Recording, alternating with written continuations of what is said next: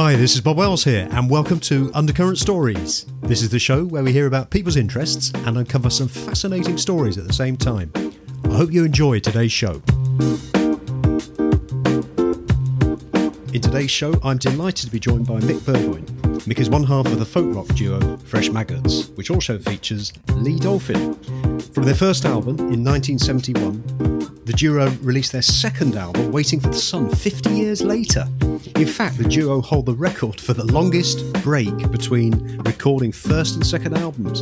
Hello and welcome to the show, Mick. Hi, Bob. How are you? I'm good, thank you. Yeah, it's great to have you on. So before we talk about Fresh Maggots, how's it been during this past very, very strange year for you? It has been a bit strange, hasn't it? Well, of course, we sort of started recording because what happened was we started recording the 4 tracks we were going to do an EP. Yeah. And so that went well. We recorded the guide tracks, and then I went to London. We did the electric guitar and the vocals, and Lee did his acoustic guitar and that. And then it turned out better than we thought. So we thought, well, we'll add another 5 tracks and make it an album. Yeah. So, of course, we went back and recorded the guide tracks, and then lockdown happened. Oh. And we thought that was going to be it. But fortunately, the guide tracks were pretty good. And I've got recording equipment at home. Yeah. So I just carried on recording like the electric guitars and all the vocals and everything at home. And then, pinging them over to London and all that. And then Nick, the record producer, was saying yes or no, or no, do that again, or what. And then some of them we did on Zoom when we do the vocals. Oh, we set it up with 2 computers. So one was recording all my vocals and the other was doing the Zoom thing. And so they could give me live feedback, which was usually something like you're getting a bit Wurzel. Oh, really?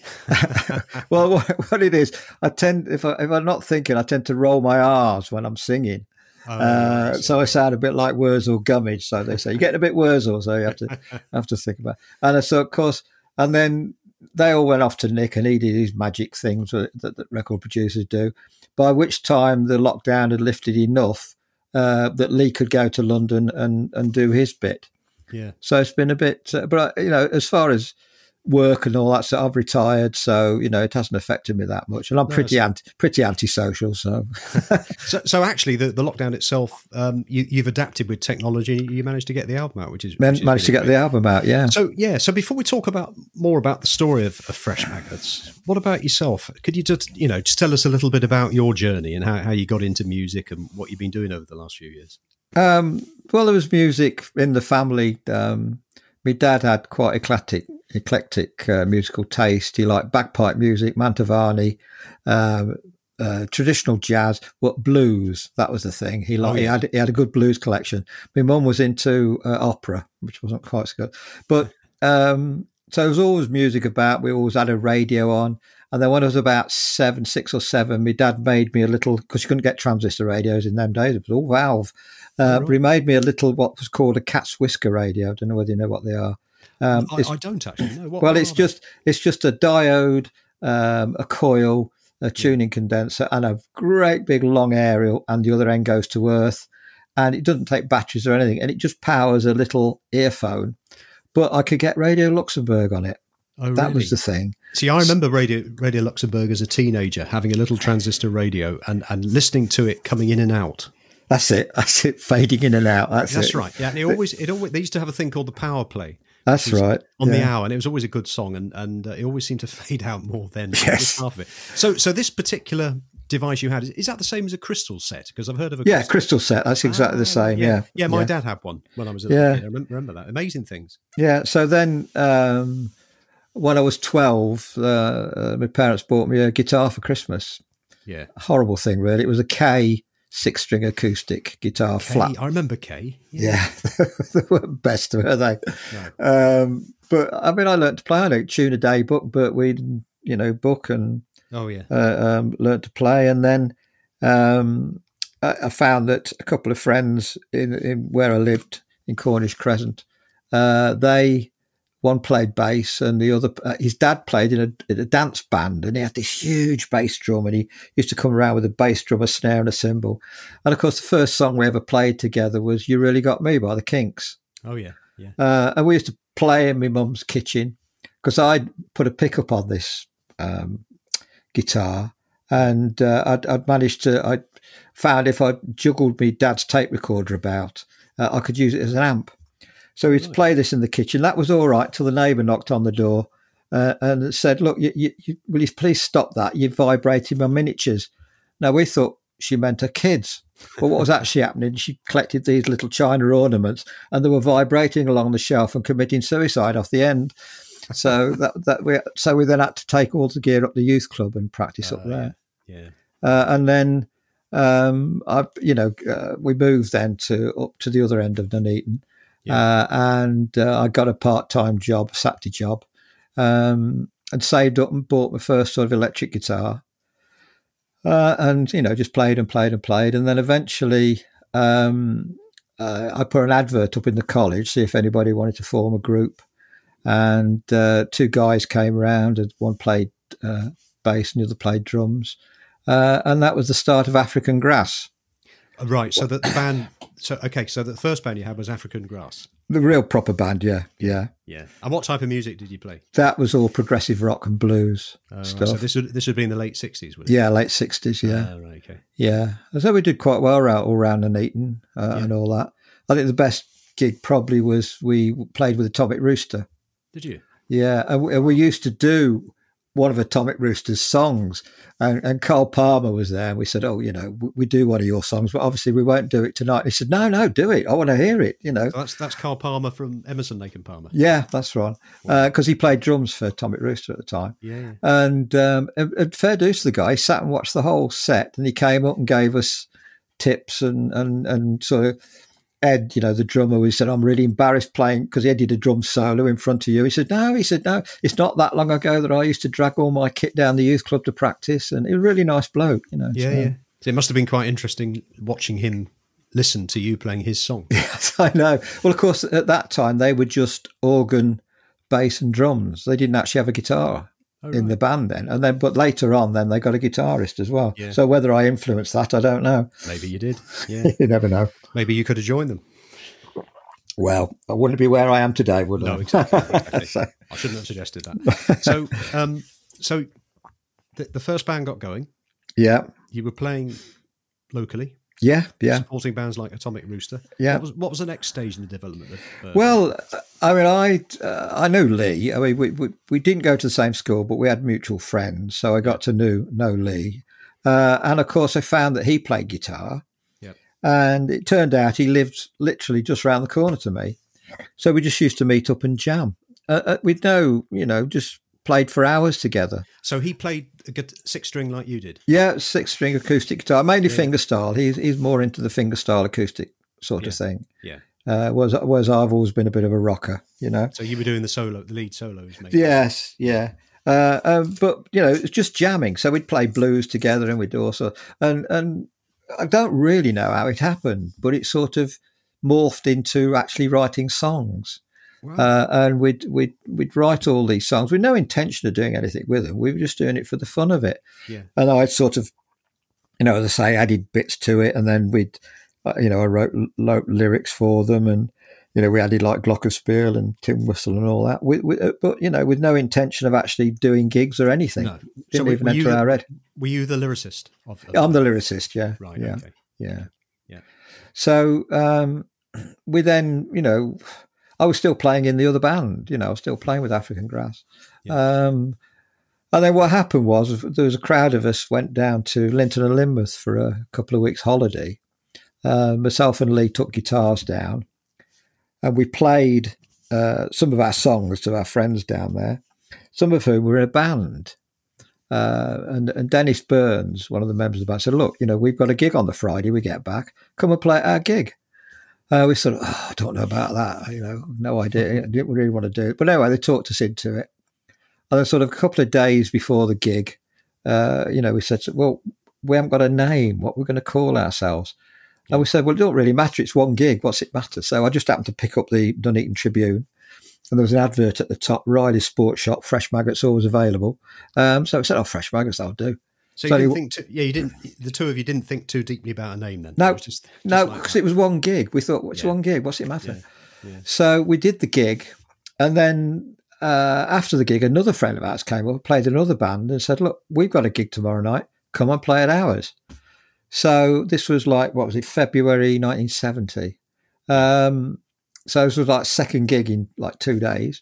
And after that gig, well, Lee, in fact, during that week, Lee had come down with a really bad case of shingles.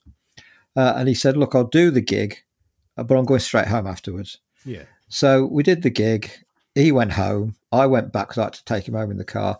I went back to start packing up. And the guy walks up and says, I'm from Sparta, Florida Music Group. I want you in London next Wednesday signing contracts. Sorry, what music group was that? Sparta, Florida. They're a music publishing group. They dealt with people like the Moody Blues were on their books and people like that. Yeah. So the Wednesday, so I then rushed round to Lee and said, "You're not going to believe this," but so the Wednesday after we were in London signing contracts, and then we then did Mike rang us. So he said, "Oh, well, I've got it." Mike Berry, was our manager then. Yeah. He said, "I've got you a gig in Coventry. I think it was at the Village Club. I think it was called." Yeah. But he said there might be some people coming to see you. So went and did this gig, and about part of the way through, there was a massive power cut. And of course, we just carried on because most of the stuff we do was acoustic. So this was still just the two of you. You didn't have any bass or drums behind. No, we never did have. Right. And then, and I'd built a little battery-operated transistor amp just for tuning up in the dressing room and things. Yeah. So we brought that on stage. So we just carried on and did the set as normal because it was only a small club. Yeah. And then afterwards, we got a phone call on the Monday from Mike Bray. Said, "Oh my God!" He said, "You really impressed these two guys that came to see you. The way you carried on, just when the power went off, fantastic. You've got a record deal with RCA." Wow! And then within 2 weeks after that, we were in the studio recording. So how did you both feel then? You know, coming from sort of obscurity, should we say, and then all of a sudden you've got a record deal with RCA. How did you feel? A bit overawed, really. It was all a bit, because I mean, when you think we did the first gig February 1970, and the album came out October 71. That's pretty good, isn't it? It was ridiculous. Yeah. But, because it was all tape in them days, it was all done on. We recorded it at the Radio Luxembourg studios in London. Did you? Yeah. And how long did it take to record the album? Well, we only did it at weekends. Yeah. So we used to go down at the weekends. Is this because you both had jobs? No, well, partly, but also because that's when the studio was available. Because during the week they were doing stuff for Radio Luxembourg. Of course. Yeah. So you had to go to London every weekend. Yeah, which didn't please the girlfriend, but there we go. Yeah. Although she'd become my wife in the end, so it wasn't that bad. So of course, all we did was played what we played live. We just did the songs as we'd already done them. They recorded them, individually, and then all the strings and that were put on afterwards. And these were real strings, not real strings. All real strings. I must admit, Mick, listening to your album a couple of times, that there's some lovely string sounds on it. Yeah, I can't remember the guy's name that did them, but he did some stuff for the Beatles. Yeah, he did stuff. So we're in good company, sort of thing. Yeah. And then we started getting gigs all around the country, doing the university circuit, all that kind of thing. And then we did actually a live. We were the first band to play live on Radio Luxembourg for the Kid Jensen show. Yeah. And then we did a couple of shows for live shows for the BBC, Radio 1. But the most terrifying one was normally when you did live for the radio, it usually meant singing along with the backing tracks or something like that. They weren't completely live. But anyway, they said, "Oh, can you do this one live?" The Aeolian Studios, Studio 2. We said, "Yeah, okay, yeah, we'll bring all the gear down." We set it all up. And then the bloke said, "Right, we'll have to wait a bit. They're recording a classical piece in the next studio." And we thought, well, that's bad if you got bleed through from one studio to the next. Anyway, after a bit, the door opened and in walked all these musicians with dicky bows on and carrying violins and cellos and sheet music. And we thought, oh, my word, they actually mean live, strings and all. Oh, wow. So you played with the orchestra? Yeah, we'd never played with an orchestra before, never done anything like that. And they had a conductor. So is there still a recording of that available? No, I wish there was. No, we contacted the BBC, but they reckon it had been deleted. Just before we talk a bit more about the evolution of the band, your music has been described as acid folk rock. Oh, would you agree with that? Not particularly, no. What would you describe your music as? Music, just music. I'm a great believer in there's only two types of music: music you like and music you don't like. Yeah. I think all other genres are just labels. I don't understand. And the trouble is, people say, "Oh, I like this, but I don't like this sort of music." Yeah. Well, if you say that, you're never going to listen to the other sort of music, and you might be missing some really good stuff. That's a good point. But I mean, listening to it, there is definitely a folky thing. Oh, definitely folk. Yeah, definitely folky. Yeah. And there's a bit of rock in there, but because if all this psychedelic and all that sort of stuff, I mean, it wasn't intentional. We didn't, we just wrote songs. We were 18 when we wrote them. So, You didn't think too deeply about it. You just got on and got on with it. Yeah. And I guess that was a very exciting time in the music. I mean, I sort of got into music in the early 70s and there was a lot of change going on from the 60s and the Beatles and the Stones and then the glam rock and that. But I guess around about that time must have been quite an exciting time in music. Yeah, pretty well. Well, I mean, when you think you could go and see any band you wanted, I mean, we used to go to, I don't know whether you know it, Mother's Club in Erdington in Birmingham. We used to go there twice a week. And any band that you ever, you've heard, Led Zeppelin, Pink Floyd, all of these bands, they used to play there when they were coming up. But of course, when they then became famous, they still went back there. Oh, and the thing is, you were sitting like 3 foot from the band. And I mean, we went to see Rory Gallagher a couple of times, and I took some photographs, and he says, "Oh, can I have some copies of those?" So the next time we saw him, we went into the dressing room, chatting with him, and give him these photographs. Well, you don't do anything like that anymore, do you? It's not. No, it's not like that. No, that's right. So going back to, you were with this orchestra doing this recording. Yes, it must have sounded fantastic. Well, it was nerve-wracking. It really was. Oh, we didn't know whether we could do it because we thought we got to keep time with the conductor and all that. But fair dues, we just played what we played normally, and they, and at the end, they had a coffee break, and then they were all coming up saying, "Oh, we love the way you changed from this to this," and giving us all these musical terms and all that. Blah. And Lee looks at me and says, "You any idea what they're talking about?" I said, "No, I haven't a clue, mate. I haven't a clue." And so they had the music actually. They had the sheet music written out. Oh, yeah, they had the sheet music, everything. And then at the end, the last one we did was Frustration with that long lead break with all the strings behind it. Yeah. And at the end, one of the guys came up. He said, "We weren't sure you were going to be able to play that." He says, "But that was note perfect. Well done."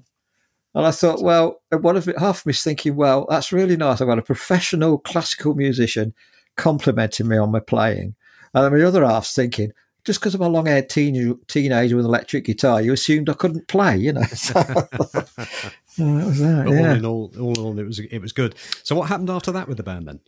Well, we were saying we did a load of gigs here, there, and everywhere, and I mean, like the Marquee Club and places like that. Yeah. But then Mike Berry was one of these people who. Mike Berry was the manager. Was the manager, yeah, and we worked for Sparta Florida, and he sort of, you were flavour of the month for a few months, and then he went on to something else. And to be honest, I got a bit fed up with the music industry. All the bull, I was going to say something there, but all the rubbish that you had to put up with, and every week we were reading stuff in the music press, and that you'd be reading quotes from you, and you think, well, I never said that.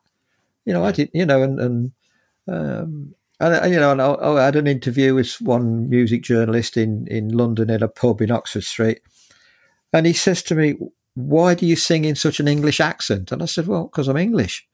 Yeah. And because he thought that was absolutely fantastic, and he put it in the article, and I thought, "Oh, this is nonsense." And I think what really finished it was RCA were really difficult about releasing the single. They didn't want to release it at all. Oh. And so, but they did because they were under contract too, and they buried it basically. They didn't publish it at all. And also, I read an article in a magazine about this fantastic record launch party with naked supermodels jumping into a pool and all these famous people there. And I ring Mike up. I said, this party, how come we weren't invited? It's our bloody record. He said, oh, it didn't happen. We just made it up. Oh, really? And I thought that just about sums up the music industry. So I lost interest and, and then I moved to Wales in 1976. So that was that. So how long did the band, as it was, Fresh Maggots, once it had been discovered, how long did it go on for? I don't know, a couple of years, wasn't it? 2 or 3 years. Yeah. So you were doing it full time? Yeah, pretty much, yeah. Yeah. Well, what a great experience as a young man. Yes. And as I say, we still get royalties for songs that we wrote then. The people are still playing it. So you went to Wales. Were you aware of how popular your music's remained over the years? No, not really.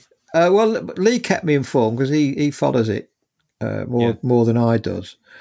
But yeah, I mean, he'd say, "Oh, we're on another compilation. I'd buy the compilation. I'd have a look and all this." And then, but there's been a couple of compilations come out which we're rather annoyed about because there was one came out 2018 and one in 19, I think it was, where it says previously unreleased track.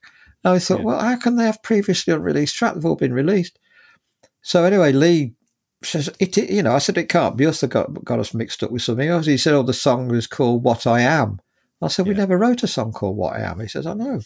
So anyway, he plays it. And he said, it is us. And what it was, when Mike came and saw us and asked us to come and sign this record deal, this publishing contract on the Wednesday, he asked if there were any songs he hadn't heard. So we did a tape in my bedroom on an old reel-to-reel tape recorder, which is now in Coventry Music Museum, as it happens. And we'd sent this tape down to Mike Berry with all sorts of songs on. And then he's obviously still got this tape, and this record company have been releasing them as unreleased demos. Oh, right. So we're not very happy about that. No, I bet. So what's the story behind the reformation of the band, Nick? Well, nothing planned. No. It was, I mean, me and Lee have been mates all the time. I mean, it's not, there was no falling out or anything. No. And then out the blue, I got an email from a German psychedelic music magazine asking for an interview. Yeah. And I said, yeah, okay, but how are we going to do it? And they said, well, we'll do it by email. So they sent me this long list of questions. And then Lee contacts me and says, have you had this big long list of questions? I went, oh, yeah. So anyway, we worked together on it because he remembered things I'd forgotten and vice versa, and we both misremembered things. So at the end of it, we'd come up with a half-decent interview. And at the bottom of the last one, I just put, he's still writing. Yeah. And he came back and he said, well, I've got this idea and that idea. And so I went up to Nuneaton and I think we recorded 3 guitar tracks. And I took them away and wrote lyrics for them and, played about with them. And they're great. So, of course, then it was though we'd never stopped writing. It was 3, 3 became 5 and then, we've gone on and I think it's about 15 now. So it actually just, it wasn't like there'd been a gap of 50 years almost. You just sort of carried on again with each other. We just carried on as though we'd never stopped. Yeah, it was brilliant. That's and then... sorry, Mick. Just to go back to a German magazine got in contact with you. Yes. So this sort of says to me that the music's popular right around the world. Yeah, our biggest fan base in America. Is it? We still get played on the radio over in America. Yeah. Fascinating. I know it is, isn't it? When you look at when we get the royalty sheets, it's sort of Spain, Brazil, America, Germany, all over the place. Yeah, it is quite amazing. It's amazing. So you started writing again, and then you thought, well, we might as well do an album. We thought, should we do what can we do with them? Because I mean, at least it'd be nice to get some recorded. Yeah. But we didn't know how to go about it because I say when we did it before, it was all tape, and and it was all down to record companies and that. We didn't know quite how to do it. Well, Lee then mentioned it to Dennis Burns, who was the guy that asked us to do the first gig we ever did. Yeah. And he said, I'll ask my son, Nick. I said, why? He said, well, he's a record producer. And so, it's how fortunate, yeah. So, of course, he spoke to Nick, and Nick said, oh, I'd love to do it. My dad used to play your record when I was having a bath as a kid. So that's how it started, yeah. That's amazing. Yeah. I know. So the album came out last year, did it? It came out, October, November last year, yeah. Waiting for the Sun. Waiting for the Sun, yeah. So the songs are a continuation of the old album? Not really, no. I think this is what's disappointing to people. People expected something very similar to what we'd done before. But I mean, it's, as you say, it's 49, 50 years ago. Yeah. We've moved on. Everything's moved on, hasn't it? So they're songs that mean something to us now. That's the thing. Yeah, exactly. And when you look at the first two tracks, that it's When I Was Young, which is about your youth and then getting old, and then the next one is I'm Getting Old. It's. So you're writing from the heart now, as you were then, but obviously things have changed since then. Yeah, a lot. Yeah. And have you got any plans to do any touring at all? Never say never. Yeah. we do get asked, and I don't know, because it's logistics is the problem, because Lee's like 170 miles away. Yeah. So I'm not sure how we'd do it. But yeah, it'd be interesting. We'd need a drummer and a bass player, I suppose, now, because the new album's got drums and bass on it and keyboards and things. So it is something that you would consider? I'd consider it, yeah. Have you done any? I suppose COVID. You haven't really done anything. No, this is the trouble. We're waiting to write some more songs, because we are toyed with the idea of doing a third album now. Oh, yeah. But I mean, we've got enough songs, but we want to write some more. Yeah. But of course, we thought we'd wait until all the lockdowns finish, so we haven't got to mess about with it. Yeah. Well, I have to say it's fascinating. I mean, normally there's this thing in the industry, isn't there, about the second album? And how, I know. Yes, I know. 50 years is an amazing feat. In terms of music itself, contemporary music, I mean, things have changed an awful lot in 50 years. Yes, and I've seen that in my time. And so, what do you think of today's music? It's music. I mean, I won't slag anybody. If anybody's producing music, I'm not going to slag them off. Fair dues to the guy, whoever they are. As long as people are listening to it, as long as people get, some kind of emotion from it and enjoy it, then as far as I'm concerned, it's valid. Yeah. I don't sort of knock anybody. No. And what sort of music are you listening to these days, Mick? I still listen to Radio 1 quite a lot, funny enough. Yeah. And in fact, I was listening today, and was it the 1972, their new one? 1975. 5 minute. My Love, is it called? Or something like that, 1975, yeah. I mean, that's brilliant album. Yeah. Brilliant record. I mean, there's some great stuff about the Foo Fighters' new one, but they're a bit formulaic, aren't they? Yes, they've got a brand, haven't they? They've got a brand, yes. let's flog it till it, yeah. But yeah, I mean, a lot of music now. All right. They write a line that sounds good and repeat it 50 times, and then. Yeah. But the thing is, if it's dance music, that doesn't matter, does it? Because when you're dancing, you're not listening to the lyrics, are you? No. And what advice could you give somebody? I mean, you've obviously been in the music industry at a sort of fairly tender age. If there's somebody listening to this podcast who's in their teens and they want to make it in the music industry, what sort of advice would you give them? Well, if you've got a product and you think you're good, then push it, stick at it. You got that many platforms now to put your music on.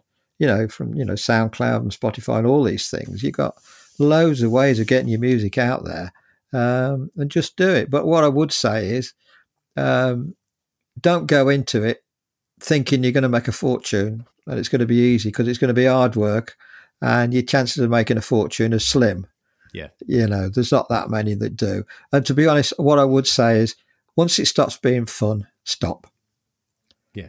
Because if it's not fun, then what's the point of doing it? What other projects have you got coming up, Mick? Well, at the moment, I've just moved house. Right. So you've been absorbed moving house. I've just moved house. Everything's still in boxes. I've got builders in, and the wife's got a list a mile long of things that need doing. But fortunately, it means I'm going to have my own music room. Oh, wow. So after next week, I'll be setting up my own music room. So that's going to make a big difference. Yeah, excellent. So where can people find out more about Fresh Maggots? They can go to our website, freshmaggots.co.uk, or we've got a Facebook page, Fresh Maggots on Facebook. But if you go to the website, all the links for all because we're on all the download sites, Spotify, all of them, iTunes, the lot. Well, I'll put all those links on the show notes. Yeah, lovely. For listeners. Brilliant. Well, this has been a great conversation, Mick. Thanks ever so much for coming on. No problem. I'm glad you've enjoyed it. I certainly have. Right, thank you. It's been good. You have been listening to Undercurrent Stories. I hope you enjoyed this episode. Please feel free to share the show link to your friends and family, and if you have 60 seconds, I will be most grateful if you would please rate and review. To hear more episodes, please subscribe to the show and visit undercurrentstories.com. If you leave your email in the link, we will notify you as soon as new episodes are released. Also, check out our social media links, details of which can be found on the show notes. Until next time, this is Bob Wells wishing you all the very best.